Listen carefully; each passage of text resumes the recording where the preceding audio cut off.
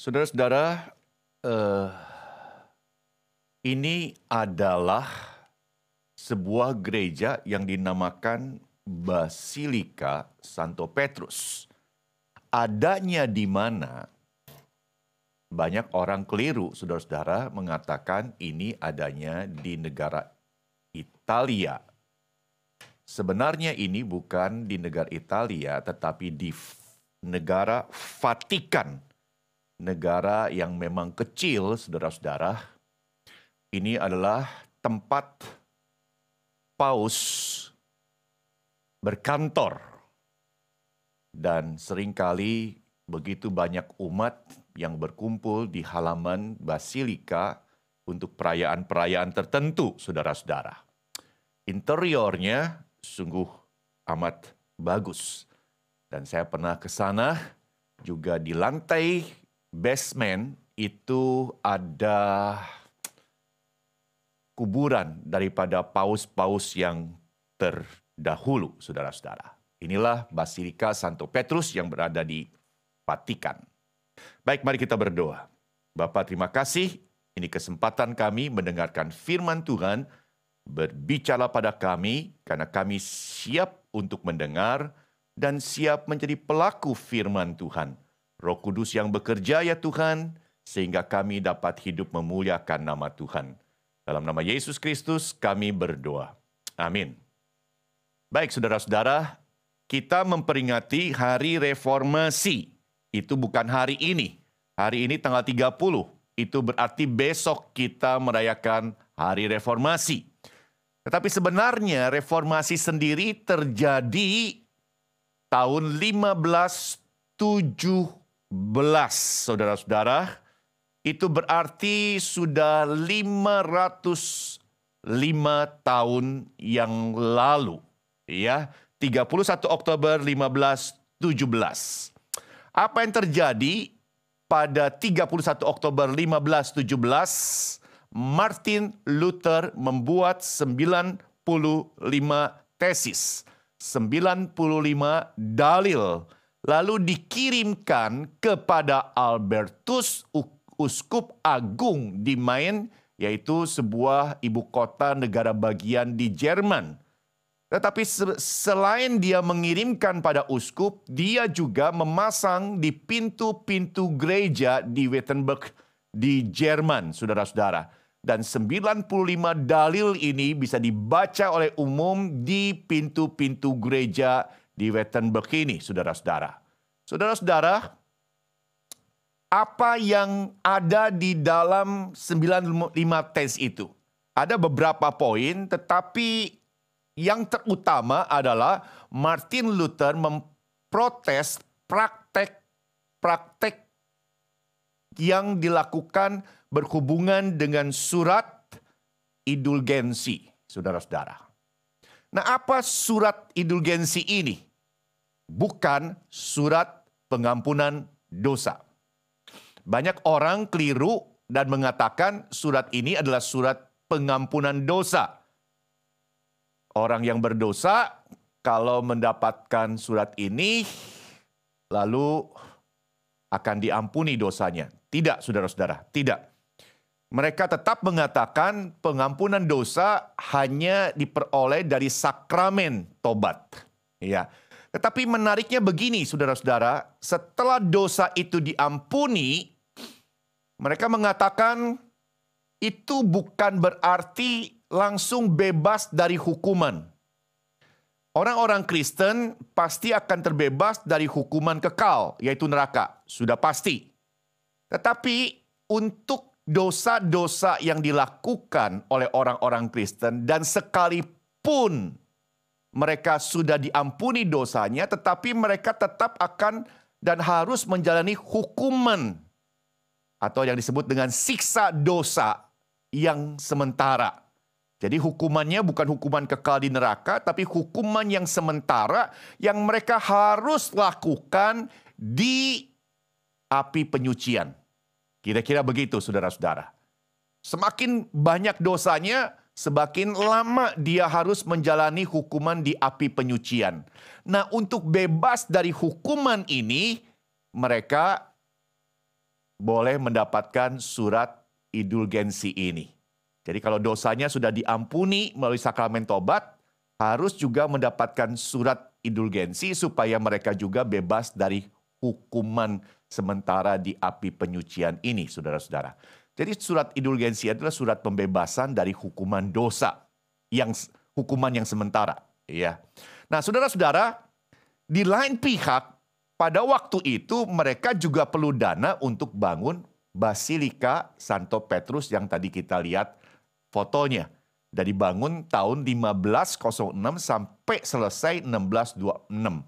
Berarti 11 tahun setelah dimulainya, saudara-saudara, pembangunan Basilika Saint Petrus, lalu Martin Luther mengkritik praktek surat indulgensi ini. Kenapa? Karena seolah-olah, saudara-saudara, surat ini bisa dibeli. Dan uang hasil daripada pembelian ini digunakan konon katanya untuk mendanai pembangunan Basilika Saint Petrus ini. Itu yang dikritik oleh Martin Luther, saudara-saudara. Ya, selain ada beberapa poin yang lain. Nah, saudara-saudara, sampai ada satu pemikiran begini. Kalau begitu, nanti ada orang, saudara-saudara, bisa mencuri hasil penjualan daripada surat indulgensi ini, saudara-saudara, dia curi sebanyak-banyaknya, lalu esoknya dia bisa membeli surat indulgensi dari sebagian uang yang dia curi untuk bebas dari hukuman dosa. Ya. Nah, saudara-saudara, tentu saja ini hanya sebuah lelucon. Kalau kita tanyakan pada pemimpin gereja saat itu, mengatakan tidak. Orang ini tidak akan dapat pembebasan hukuman yang sementara itu. Kenapa? Karena sebelum mendapatkan surat bebas dari hukuman sementara itu, dia harus tobat dulu, saudara. Nah, kalau tobat berarti dia mesti mengembalikan uang yang dicurinya itu. Nah, saudara-saudara, saya ingin mengajak kita sekarang bagaimana sih konsep pengampunan dosa sebenarnya menurut firman Tuhan. Ini yang kita akan kupas saat ini, saudara-saudara. Ya, saudara-saudara, ya, semua dosa orang Kristen pasti diampuni. Pasti diampuni. Sekali lagi, semua dosa orang Kristen pasti diampuni. Yes or no? Nah, ini mesti dipikirkan. Ya, saudara, ya atau tidak? Nah, ini yang menjadi permasalahan, saudara. Saudara-saudara, mari kita baca sama-sama ayat ini. 1 Yohanes 1 ayat yang ke-9. 2, 3. Jika kita mengaku dosa kita, maka Ia adalah setia dan adil, sehingga Ia akan mengampuni segala dosa kita dan menyucikan kita dari segala. Saudara-saudara, perhatikan, jika kita mengaku. Saudara-saudara, mengaku itu syarat. Syarat untuk mendapatkan pengampunan dosa. Kalau kita tidak mau mengakui kita berdosa, maka kita tidak akan dapat pengampunan. Jadi saudara-saudara, jika kita mengaku firman Tuhan dalam 1 Yohanes 1 ayat 9 ini, kita akan diampuni dosanya. Ya. Tapi sebaliknya, jika kita tidak mengakui, maka apa yang terjadi? Kita tidak akan diampuni dosanya, saudara-saudara. Ya, jelas sekali ya. Jika kita mengaku dosa kita, maka Ia adalah setia dan adil. Sehingga apa yang terjadi? Ia akan mengampuni segala dosa kita. Kalau tidak mengakui, Dia tidak akan ampuni, saudara-saudara. Saudara-saudara, jadi kita harus mengaku. Nah, pertanyaan saya berikutnya adalah, jika kita mengaku, apakah pasti akan diampuni dosanya, saudara-saudara? Jika kita mengaku, apakah pasti akan diampuni dosanya? Yes or no?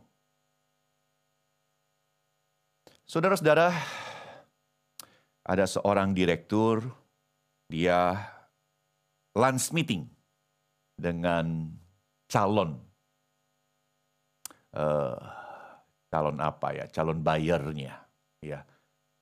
Nah, saudara-saudara, karena ini menyangkut berkas-berkas, surat menyurat, data-data, akhirnya sang direktur mengajak sekretarisnya untuk sama-sama lunch meeting bersama dengan calon buyernya.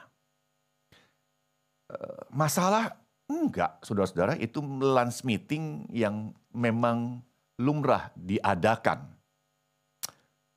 Tetapi apa yang terjadi ketika sang direktur ini pulang? Si istri langsung bilang apa? Tadi sekretaris kamu ikut lunch meeting ya? Nah, saudara-saudara, ternyata si suami ini memang sudah tahu juga bahwa si istri ini cemburuan, betul-betul bisa emosional sekali jika ada sesuatu saja yang membuat dirinya cemburu. Suaminya juga entah istrinya tahu dari mana kalau dia lunch meeting, saudara-saudara, dan dia bawa sekretarisnya. Apakah istrinya hanya tahu dia lunch meeting, tapi dia tidak tahu bahwa sekretarisnya dibawa atau tidak, tapi istrinya curiga saja, saudara-saudara. Jadi si suami pikir, waduh ini bisa jadi ribut besar nih. Jadi akhirnya si suami mengatakan, enggak ikut kok, saya sendirian. Sekretaris tidak ikut. Oke, saudara-saudara, ini adalah bohong. Pasti ini bohong, saudara-saudara. Ya, ini pasti bohong. Dan bohong pasti dosa. Enggak ada bohong putih, bohong hitam. Semua bohong dosa, saudara-saudara. Apapun tujuannya, bohong tetap dosa, saudara-saudara. Enggak ada bohong mulia dan bohong yang tidak mulia. Bohong tetap dosa. Apapun yang terjadi dalam situasi apapun tujuannya. Dan si direktur ini sadar bahwa dirinya telah melakukan kebohongan dan itu dosa. Lalu malam-malam, saudara-saudara, di dalam doa pribadinya, dia berdoa pada Tuhan. Aku mengaku, Tuhan, aku sudah berdosa. Membohongi istri. Jadi ingat ya, suami-suami bohong sama istri itu dosa ya. Dan gak ada dosa kecil, dosa besar, semua dosa. Istri-istri tidak boleh dibohongi. Lalu dia katakan apa? Aku mengaku, aku sudah berdosa. Membohongi istri. Ampuni dosaku. Oke, ampuni dosaku. Jadi 1 Yohanes 1 ayat 9 syaratnya sudah dipenuhi belum oleh orang ini? Sudah, dia sudah mengaku pada hari itu juga sebelum dia tidur, saudara-saudara. Jadi dosanya akan diampuni oleh Tuhan atau tidak? Ini nih yang saya ingin tanya. Masalahnya begini, sambil dia berdoa, sambil dia mikir nih, nanti kalau kejadian yang sama lagi bagaimana? Oke? Lalu dia berpikir lain kali, aku pikir bohong memang jalan yang paling baik. Kalau terjadi situasi yang seperti ini lagi. Kalau saya harus lunch meeting dan harus mengajak sekretaris, itu jalan yang paling baik, saya harus berbohong lagi. Oke? Jadi, kalau dalam situasi seperti ini, Tuhan ampuni atau tidak? Gimana? Yang ada di sini semua. Ampuni atau tidak? Oke, saudara-saudara, perhatikan ayat ini. Perhatikan ayat ini. Apakah di sini dikatakan jika kita mengaku dosa kita dan bertobat, maka ia adalah setia dan adil. Sehingga ia akan mengampuni segala dosa kita dan menyucikan kita dari segala kejahatan. Ada kata bertobatnya? Halo?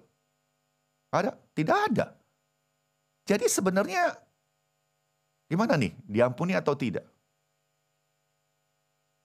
Apakah ayat ini mengharuskan pertobatan? Nah, itu yang harus kita pikirkan.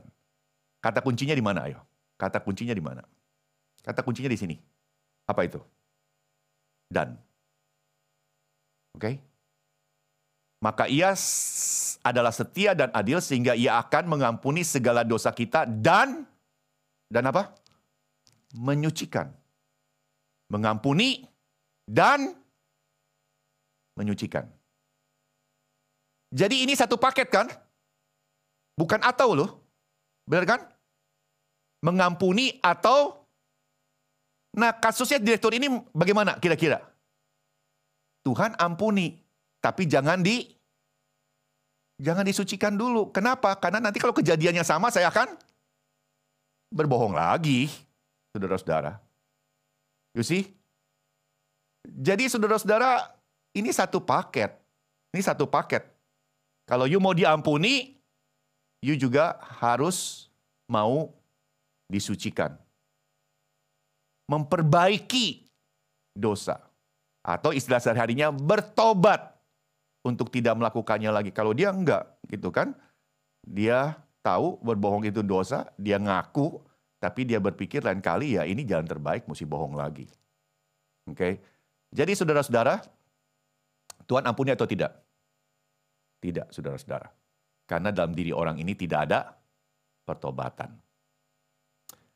Jadi, kalau kita mengaku pasti diampuni, kalau kita mengaku pasti diampuni, ya atau tidak? Tidak. Kenapa? Karena harus bertobat. Oke? So far, so good ya? Oke, ngerti ya? Harus bertobat. Sekarang pertanyaan berikutnya. Jika seseorang mengaku dan bertobat, pasti diampuni? Yes or no?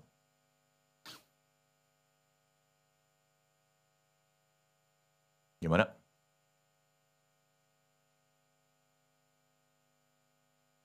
Ini tema khotbah saya sebenarnya yes or no sekarang. Karena selalu banyak pertanyaan yes or no. Nah, doa Bapa kami. Ayo sama-sama. 2, 3. Dan apabila kamu berdoa, janganlah berdoa seperti orang munafik. Apa itu orang munafik? Orang munafik itu gimana? Orang yang tidak punya integritas di dalam dirinya. Setuju nggak? Apa yang dipikirkan beda dengan apa yang ada di hatinya. Apa yang ada di hatinya berbeda dengan apa yang dikatakannya. Apa yang dikatakannya berbeda dengan apa yang dilakukannya. Pokoknya dalam diri orang itu banyak perbedaan-perbedaannya, saudara-saudara. Iya. Ini orang betul-betul menjadi orang yang sebenarnya tidak merupakan satu keutuhan gitu ya. Semuanya beda-beda, pikirannya berbeda, hatinya berbeda, tindakannya berbeda, mulutnya berbeda, saudara-saudara. Itu orang munafik. Itu orang munafik. Tapi dalam konteks doa ini saya ingin soroti satu hal. Orang munafik dalam doa seringkali apa yang terjadi, yang dikatakannya bukan dari hatinya. Oke? Yang dikatakannya bukan dari hatinya. Ayo jujur. Kita suka enggak tuh? Suka enggak? Yang kita doakan bukan dari hati. Kenapa? Doa Bapa kami kan itu dihafal, benar enggak? Tiap kali kebaktian mungkin ada yang doa Bapa kami, ya udah ikutan doa Bapa kami. Tapi itu kalau dari hati, enggak, itu liturgis aja gitu kan. Semua doa Bapa kami, ya udah kita sebutkan Bapa kami yang di surga dikuduskan.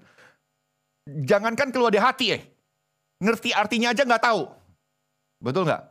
Jadi apa yang kita doakan nggak keluar dari hati. Hanya basa-basi. Contoh yang lain dah. Kalau makan, kita doanya sebelum makan atau sesudah makan? Sebelum atau sesudah? Sebelum kan? Sebaiknya sebelum atau sesudah? Yuk berdoa sebelum makan, tujuannya untuk apa? Tujuannya apa? Bersyukur ya untuk makanan ini. Lalu habis makan ngomel-ngomel keasinan kan? Ngomel-ngomel kan keasinan kan? Jadi ucapan syukurnya itu, makanya kalau doa setelah makan, kalau enak bersyukur. Enggak, ini guyon ya saudara-saudara. Setidak enaknya makanan kita, tetap bersyukur masih banyak orang yang kelaparan, tidak bisa makan. Tapi yang saya ingin katakan, kadang-kadang itu loh, doa itu basa-basi, nggak betul-betul dari hati. Wah, bersyukur nih betul-betul dapat makanan apa segala macam. Nah, kita jangan jadi orang munafik kalau berdoa, oke? Apa yang kita katakan mesti keluar dari hati. Dan apa yang kita katakan harus kita lakukan. Itu loh, saudara-saudara. Jadi banyak doa-doa kita itu tidak diterima oleh Tuhan karena kita berdoa seperti orang munafik. Itu masalahnya, saudara-saudara. Lalu masalahnya di dalam doa Bapa kami itu, ya ada menarik sih. Ada doa Bapa kami kan, berilah kami pada hari ini makanan kami yang, padahal orang Kristen banyak yang mati karena kelebihan makanan, kolesterol, betul nggak? Trigliseridnya tinggi gitu kan, saudara-saudara. Gula darahnya gitu kan. Jadi makanannya dia nggak secukupnya, tapi doa sih, berikan kami yang tapi prakteknya makan sebanyak-banyaknya gitu kan. Dan bukan secukupnya, mesti yang semewah-mewahnya. Itu salah satu contoh. Tapi contoh yang lain ini, ayo sama-sama. Dan ampunilah kami akan kesalahan kami seperti kami juga mengampuni orang yang bersalah pada kami. Oke? Dan ampunilah kami akan kesalahan kami seperti kami juga mengampuni orang yang bersalah pada kami. Persoalannya, benarkah kita mengampuni orang yang bersalah pada kami? Oke, apakah betul kita mengampuni orang yang bersalah pada kami? Saya agak surprise ya beberapa minggu ini. Katanya ada seorang pendeta muda yang membunuh seorang perempuan. Beritanya sampai sini. Nah, itu tandanya sudah ini globalisasi. Berita dari Indonesia udah sampai Singapura juga. Dan yang saya surprise apa? Dia sakit hati, betul? Dan saya surprise lagi, sakit hatinya bukan karena kejadian kemarin, bukan kejadian minggu lalu, bukan kejadian bulan lalu, tapi bertahun-tahun yang lalu, saudara-saudara. Bertahun-tahun yang lalu. Kita seringkali minta ampun sama Tuhan, tapi kita tidak mau mengampuni orang yang bersalah pada kita. Karena jikalau kamu mengampuni kesalahan orang, ini firman Tuhan ya, bukan saya bilang ya. Ini Matius 6 ayat 14 sampai 15. Kalau saudara tidak percaya, buka Alkitab saudara. Karena jikalau kamu mengampuni kesalahan orang, Bapamu yang di surga akan mengampuni kamu juga. Tetapi jikalau kamu tidak mengampuni orang, ayo sama-sama, 2, 3. Bapamu juga tidak akan, you see? Ini serius loh. Kalau kita tidak bisa mengampuni orang yang bersalah sama kita, sebenarnya boleh katakan kamu nggak tahu diri kalau kamu minta ampun sama Tuhan akan kesalahan kamu. Tapi masalahnya di antara kita mengatakan, Pak, masalahnya kan dosa dia itu banyak sekali gitu kan. Saya harus mengampuni orang yang bersalah pada saya. Masalahnya dia itu dosanya besar. Dosanya itu banyak, Pak. Nggak gampang, nggak bisa itu diampuni. Bahkan begitu kan, saudara-saudara. Nggak bisa diampuni. Tapi gitu ya, kalau orang salah sama kita, kita anggap dosanya besar. Tapi kalau kita salah sama orang lain, kita anggap, itu mah kecil, nggak apa-apa gitu kan. Seringkali kita nggak fair sebenarnya ya. Kalau orang salah sama kita, kita anggap dosanya besar. Kalau kita salah sama orang, kita anggap dosanya kecil. Nah, tapi begini saudara-saudara. Sebesar-besarnya dosa orang sama kita, lebih besar mana dibanding dengan dosa kita sama Tuhan? Nah itu. Ada seorang hamba hutang sama rajanya berapa? 10.000 talenta. Tahu kan perumpamaan ini? Oh, ini udah sering dikhotbahkan. Hambanya hutang 10.000 talenta, lalu rajanya lihat memang dia tidak mungkin bisa bayar, lalu dibebaskan. Dibebaskan loh. Udah, dianggap lunas. Begitu kan? Benar nggak? Lalu si hamba ini keluar, Lalu ketemu dengan temennya punya hutang sama dia, berapa talenta? Berapa talenta? Bukan berapa talenta, 100 dinar. Jadi si hamba itu hutang, gini dah, kita supaya lebih ngerti, kita punya hutang 10.000 talenta. Dilunasin tuh sama Tuhan. Lalu teman kita punya hutang sama kita 100 dinar. Dan kita tidak mau mengampuni, tidak mau membebaskannya, bahkan mau memenjarakan dia, gitu kan ceritanya kan? 100 dinar itu kecil atau besar? Upah 1 hari itu berapa? Saat itu? 1 dinar. Betul tidak? Jadi 100 dinar, 100 hari lu, berarti berapa bulan? Enggak kan, minggu, Sabat nggak kerja. Hampir 4 bulan, betul tidak? Kecil atau banyak? Gini deh. Sekarang gaji kita 1 bulan berapa kali 4? Gaji kita 4 bulan. Kita kerja keras 4 bulan loh. Dia utang sama kita nggak mau bayar. Kita kerja 4 bulan mati-matian. Enak aja, betul nggak? Ini besar Pak, nggak bisa gitu aja dibebaskan. Nah permasalahannya ketika 10.000 talenta dibanding dengan 100 dinar, itu berapa banding berapa? Berapa banding berapa? 1 talenta berapa dinar?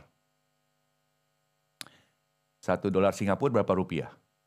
Nah itu tahu, kalian tahu pasti itu. Tapi kalau 1 talenta berapa dinar? Oke? 100 dinar gede loh, 4 bulan kerja, jerih payah. Masa dia enak aja, utang nggak mau bayar. Tapi 10.000 talenta itu sama dengan 60 juta dinar. 60 juta.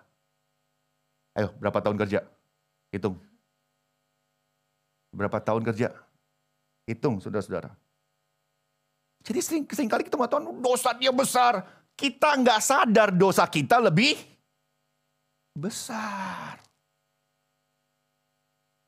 Kita sudah diampuni oleh Tuhan. Masa kita tidak mau mengampuni orang yang bersalah pada kita? 60 juta dinar dibanding 100 dinar. Saudara-saudara. Nah, makanya hati-hati kalau kita mengatakan dosa dia besar sama kita. Kita diem. Dosa kita sama Tuhan jauh lebih besar sampai harus dibayar dengan darah anak domba.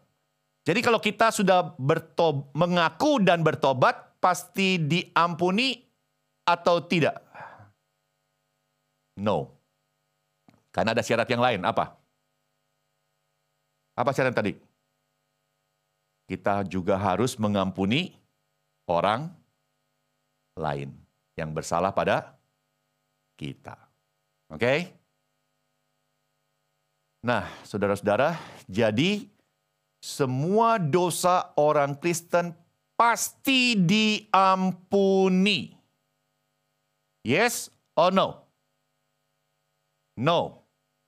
Karena harus ada syaratnya. 1, mengaku. 2, bertobat. 3, kita juga harus mengampuni orang yang bersalah pada kita. Jadi jangan ada orang ngomong, orang Kristen enak ya, buat dosa diampuni lagi. Enggak, saudara-saudara, kita harus mengaku, kita harus bertobat, dan kita juga harus bisa mengampuni orang yang bersalah pada kita. Nah, saya nggak mau perpanjang lebar. Sebenarnya ini poin ketiga, panjang lebar lagi. Karena Tuhan menuntut kita mengaku dan bertobat. Dan orang yang bersalah pada kita pun kita sebenarnya mengharapkan dia mengaku dan tapi itu panjang lebar lagi.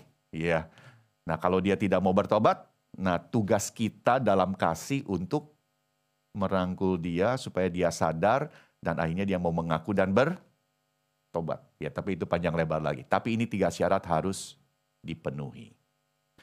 Nah, saudara-saudara, kalau sudah diampuni dosa kita oleh Tuhan, bagaimana? Tadi kan surat indulgensi mengatakan kalau sudah diampuni, tetap hukumannya harus dijalanin walaupun hukuman sementara. Nah, konsep firman Tuhan bagaimana? Kalau sudah diampuni, lalu bagaimana? Praktek indulgensi itu tadi surat pembebasan dari hukuman dosa. Walaupun dosanya sudah diampuni, tetap harus menjalankan hukuman yang sementara di api penyucian. Nah, ini masalahnya, saudara-saudara. Ayo sama-sama baca. 2, 3. Sebab aku akan mengampuni kesalahan mereka dan tidak lagi mengingat dosa. Ayo sama-sama, sekali lagi. 2, 3. Sebab aku akan mengampuni kesalahan mereka dan kata dan di sini sebenarnya nggak ada. Ya, sebenarnya nggak ada dalam bahasa Ibraninya nggak ada. Jadi sebenarnya sebab aku akan mengampuni kesalahan mereka, tidak mengingat-ingat dosa mereka. Dengan kata lain, mengampuni dosa mereka itu sama dengan tidak mengingat-ingat dosa mereka. Ya, itu definisi mengampuni. Nah, Yeskiel sama-sama. Segala durhaka yang dibuatnya tidak akan diingat-ingat lagi terhadap dia. Tidak akan diingat-ingat. Tuhan itu bukan pelupa ya. Tuhan masih ingat nggak dosa kita? Pasti ingat. Tapi tidak akan diingat-ingat. Maksudnya pengertiannya apa? Tidak akan diungkit-ungkit lagi. Dianggap tidak ada. Oke? Nah, jadi saudara-saudara, tidak akan diingat-ingat lagi, mengampuni itu tidak lagi mengingat. Nah, ini mengingat-ingat dosa ya, bukan tidak mengingat dosa. Mengampuni itu tidak lagi mengingat-ingat dosa, saudara-saudara. Tidak mengingat-ingat dosa. Ingat sih ingatlah, tapi tidak diingat-ingat, tidak diungkit-ungkit. Nah, ketika dosa itu tidak diingat-ingat lagi, dilupakan, dan tanda petik ya, tidak diungkit-ungkit lagi oleh Tuhan, apakah tetap dihukum? Logikanya gimana? Kalau sudah tidak diungkit-ungkit lagi, kalau tetap dihukum, sebenarnya itu masih diungkit-ungkit dong, betul nggak? Jadi kalau sudah tidak diingat-ingat, tidak diungkit-ungkit, mestinya tidak dihukum. Tidak dihukum.